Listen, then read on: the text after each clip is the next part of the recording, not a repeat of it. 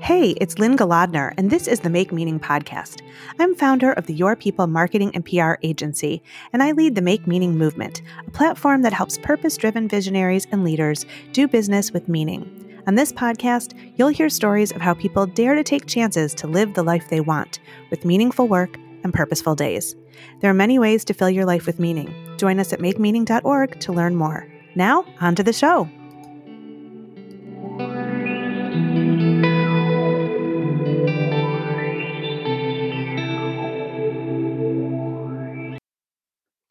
Margaret O'Gorman is president of the Wildlife Habitat Council and author of the book Strategic Corporate Conservation Planning, which advocates an action-based approach to help the private sector find value in natural resources conservation. Through the Wildlife Habitat Council, Margaret consults with corporations to develop conservation strategies. She works toward corporate sustainability efforts through WHC's signature conservation certification, which sets the standard for corporate conservation worldwide. Margaret, welcome to the Make Meaning podcast. Thank you for talking to me today. It's my pleasure to welcome you here. I've been inspired by the work you do, and I'm excited to learn more about it. So I'd like to start by focusing on how you are an NGO professional with more than 2 decades of experience in environmental issues. So I'd love to know what got you started on this path. Sure. Yes, it's actually quite a funny story in a way. I came to this country in 1999, and I had been working in educational publishing for a physics publisher, and my career to date had been in academic publishing. And I assumed when I moved here that I would continue in the publishing world, which would have led me to go work in New York City. And I'm one of those rare individuals that I don't really like New York City a lot. It's so big and scary. So I really didn't want to go there. And this was back in the days when classified ads for jobs were found in the newspapers. Mm-hmm. And I came across this tiny ad for a director of development for an environmental NGO called Pinelands Preservation Alliance, which was preserving 1.1 million acres in southern New Jersey, where I was living at the time. Mm. And it intrigued me. And I think it was, a time when a lot of NGO careers hadn't yet been really professionalized. So I went for an interview, and they took a chance on somebody who had very little fundraising experience, but, from publishing, I knew how to do business development. So I think they saw that I could just transfer it over to that job. And from that, I just moved to different conservation NGOs until to where I am today. And so was this environmental focus something very personal to you, or something that maybe had interested you, even though you didn't think about building a career in it, or was it just basically uncharted territory? Yeah, sure. It was something that I had been interested in after my undergraduate degree and through my master's degree, which was in micropaleontology, i.e. tiny little fossils. I really wanted to try and take some of my education and work in the environmental field. But at the time where I was living in the UK, there were no jobs. The environmental community was not what it is today. So it was very difficult to find something. So when I saw that job advertised, I thought, okay, this could be my door into working in the environmental movement. Beautiful, beautiful. So I know that the Wildlife Habitat Council, where you are now, hosted the most uplifting conservation conference in America until this year, with a very practical focus. And, that was finding solutions and ways to celebrate and protect the environment. So I'd like to know more about the council. Tell me, how did it come to be, and what drives its work? Mm-hmm, sure. The Wildlife Habitat Council is a unique beast in the way in the community of practice of environmental organizations, because we work with the private sector, and we work almost exclusively with the private sector, but we work on the ground to get projects done rather than on esoteric aspects like measuring kind of impacts or stopping impacts or policy issues. We really focus on looking at a corporate land and saying, what can be done here to make nature better? And through that, we really focus on the act of implementation and recognizing those acts of implementation. And in so doing, growing a core of conservation enthusiasts and conservation actors in the private sector. So a place where they don't normally exist. And today we have over 600 corporate conservation programs in 28 countries around the world. So that's what we celebrate at our conference every year. Beautiful. Congratulations. That's impressive work. Yes, I really like it because it's really focused on doing. And I think, we can talk about the environment, but it's only by doing, by putting the shovel in the ground, by planting the tree, that we're making the world a better place. And it's really unique to focus on the corporate sector because there is a, corporate social responsibility piece that I think, many people would like to embrace, but maybe they're not sure how. And so you're basically giving them a pathway to not only succeed in their work, but to make sure that their impact is positive, right? With your certifications? That's absolutely right, Lynn. A lot of corporate social responsibility is not accessible to a normal employee. Things like where their power is purchased or how they're managing their waste. But when you can present conservation action as an option in corporate social responsibility, you're opening it up and making it inclusive and engaging every employee in it. So in some companies, we will have the security guard is involved, or the people who work in accounting are involved, or the people who work in human resources are involved. So it's a really inclusive way to get the corporate sector out and active and contributing to their corporate social responsibility. Yeah, and you make a really good point because any change has to happen at the human level.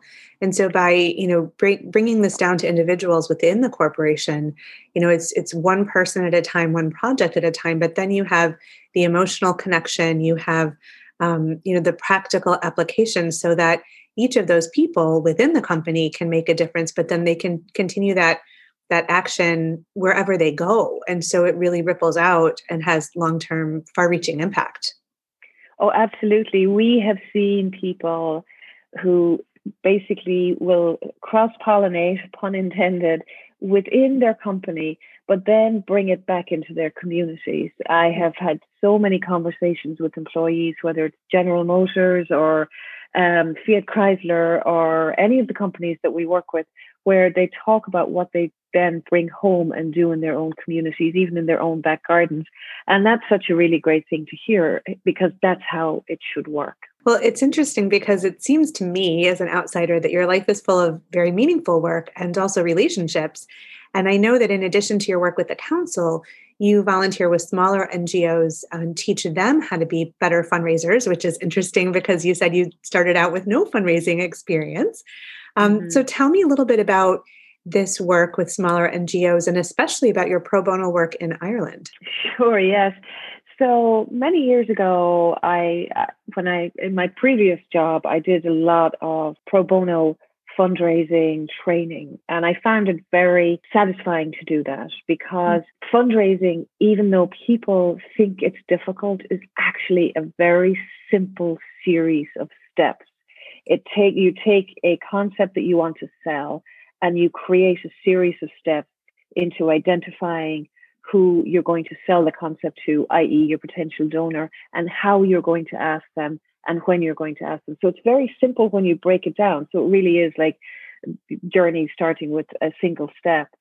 So I've done that with a number of small NGOs in this country over the years. And recently I communicated with a group in Ireland where they were seeking help. And what's really interesting is that the US has a very sophisticated profession of fundraisers, from whether it's Harvard University or the Sierra Club or, health systems that are fundraising.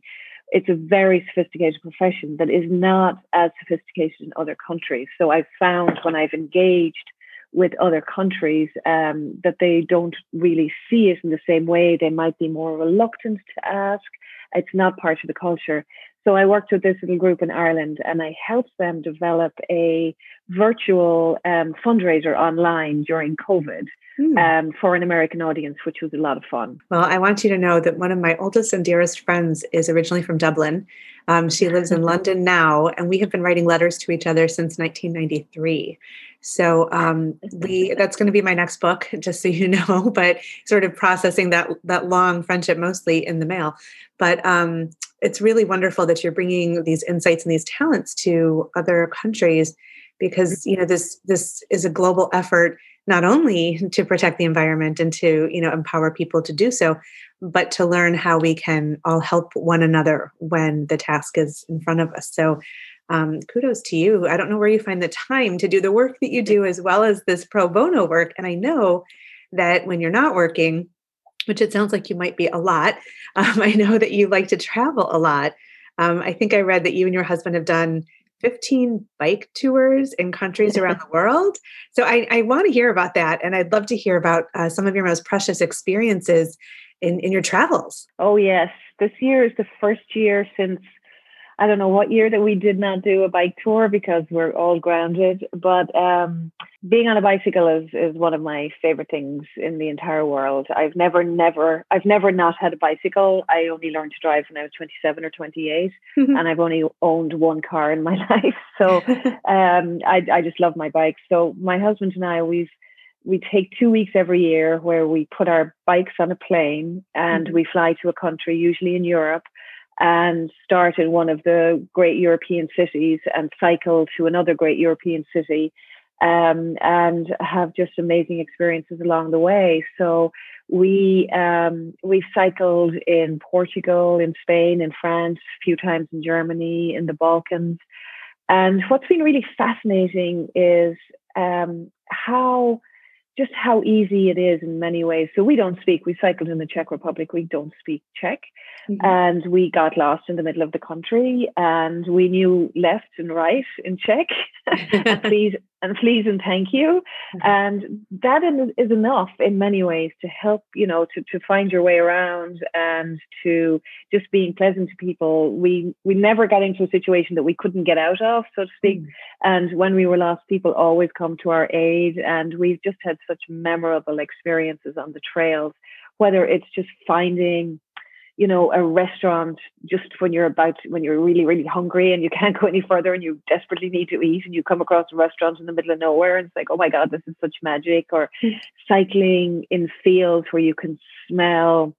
I remember sometime we were cycling in fields where you could smell them harvesting the celery, which you could never do if you're in a car driving around, or just, going to small towns that are not generally on the tourist track, but because it's really the right distance for your cycling that day. So discovering tiny little towns that you would not normally. It's just a really great way to travel and to see the world. It is. And it sort of aligns with the work that you do as well, because you're really immersed in the environment and you're experiencing all the elements of it, all the senses, and taking your time, which I fear most of us don't do. We really rush through things. I mean, except for this year, but we really, we go from one thing to the next to check things off our list, but don't often take the time to just notice, what is that tree like? Or like you said, you could smell them harvesting the celery. When would anybody experience that when they're in their busy lives? So it's compatible with your work for sure. Yeah, absolutely. No, it so is. And when cyclists ask us about our trips, the first question is, how many miles do you do? And we're like, we don't care. Mileage is not the point here. Some days we might do 24 miles. Some days we might do 65. It doesn't matter. But that the experience of getting from A to B is what becomes really important. And, you talk about like just noticing things. And recently I was looking through some photos of a trip that we did in the Balkans. And we were in Vukovar in Croatia, which had been the scene of incredible violence and what's called war crimes back in the Civil War. And there was a tree there. And this tree, there was photographs of the city before it had been bombed. And the tree was in the photograph. And the tree was still standing today. And it had this massive scar in it, which obviously had come from the bombardment of the city. And there was this old woman sitting at the base of the tree, and she saw my husband and I talking about the tree. And I was saying, oh, I bet you this tree was damaged in the war because look, it's on this photograph over here, and isn't it amazing? And she tried to talk to us, but she couldn't because she didn't have a word of English, and of course we didn't have a word of her language. But just her kind of sense of permanence with that sitting beside that tree, and us kind of noticing the tree, but the tree in itself having survived, a long period of time. It was probably over 100 years old, but then having survived the bombing of the city, it was just such a beautiful thing to notice. Mm. I can totally feel a poem coming on to write about that experience. It's so beautiful and metaphorical for the human existence experience, whatever, but really interesting. So thank you for sharing that. I know that you are based in Washington, D.C., right? In our nation's capital. Yes. Yes. And so I know you're dedicated to participating in peaceful citizen gatherings on important issues. So in the last few years, I think you've participated in 10 peaceful marches in Washington. I'm wondering, I'd love to hear what motivates you to take such a hands-on role, and what does it feel like when you're marching alongside others dedicated to a meaningful cause and connected by that dedication? Sure, yes. It's 13 now. 13. Wonderful. But, my husband and I, we don't have children, so we don't have all of the commitments that people have at weekends and things like that. And when we moved to Washington, D.C., we were trying to think of, well, how can we connect and how can we make sure that our presence in D.C. Is not just on the sidelines, because it is such an important place when it comes to what's happening in our country and in our world. And one of the things we said we would do is, when we have an opportunity to go and support the causes that we support, that we would attend to that we don't have the excuse of soccer games or other things, that we would actually go, we'd represent our community, our friends who maybe live elsewhere and can't come down. So, being at the Women's March in DC in January of 2017 was an amazing experience to be among such a big gathering of people, all thinking and talking about the same thing. And actually, we didn't even realize how big it had become until we came home and watched it on TV, because when you're there, you think, oh my God, this is crazy. But then when we realized how actually big it was a phenomenal experience. And we've been to a number of Earth Day marches too, where we're really trying to just be there, be counted, be part of the groups on the streets that are talking about how we should be doing better for our planet. And it's just an amazing experience to be part of that, and to be able to say that you were part of that and to be counted. Mm-hmm. It's very important, I think, my organization is non-advocacy. We're not anything to do with policy. But as an individual, having that ability to go out and make my voice heard is very important. It's wonderful to show up for those causes, and to know that, just by gathering together, you make a difference. Voices connect, and so the voices are louder. And so, just by being there, we really do witness and stand as testament to the issues that matter. So that's lovely. And my children are on their way out of the house. They're teenagers. So you've inspired me for a goal that we can definitely aspire to in a few years. Thank you for that. So on this show, we focus on how people find meaning in work and purpose in life. And I would love to invite you to offer our listeners some wisdom or advice about how they can discover their meaning, and then let it direct them in their work and in everything they do. I'm not sure I'm a person to give advice, but if I was to think of advice about meaning, to me, it's really to just try it. I think a lot of us are not nervous, but just not confident enough to try something that may take us out of our comfort zone, like going to a protest, or like traveling at 11 miles an hour in a country where you don't speak the language. But I think every time I've tried something and gone out on a limb and maybe done something, what we call in Ireland is a bit daft, I've never regretted it. I've never regretted taking action. I've always regretted when I've not taken action on something, when I've not taken that opportunity. And I think it's a really great way to kind of find your feet in the world is by taking action and doing something that will just push you out of your comfort zone a little bit, a big bit, however much. But I always think that doing something is much better than doing nothing. And I've never regretted doing something. That's very well said. I think that, for off the cuff wisdom, That hits the nail on the head for sure. Well, Margaret, it's such a pleasure to speak with you. We will share in the show notes links to the council and to your book and to everything. But thank you so much for being on the Make Meaning podcast. Oh, my absolute pleasure. Thank you so much for talking to me, Lynn. Thanks for listening to the Make Meaning podcast with Lynn Galadner. You can find us wherever you listen to your favorite podcasts. If you like what you've heard here, join us over at makemeaning.org to discover how you can add more meaning to your life. And hey, if you like our conversations, please subscribe and share this episode with the meaningful people in your world.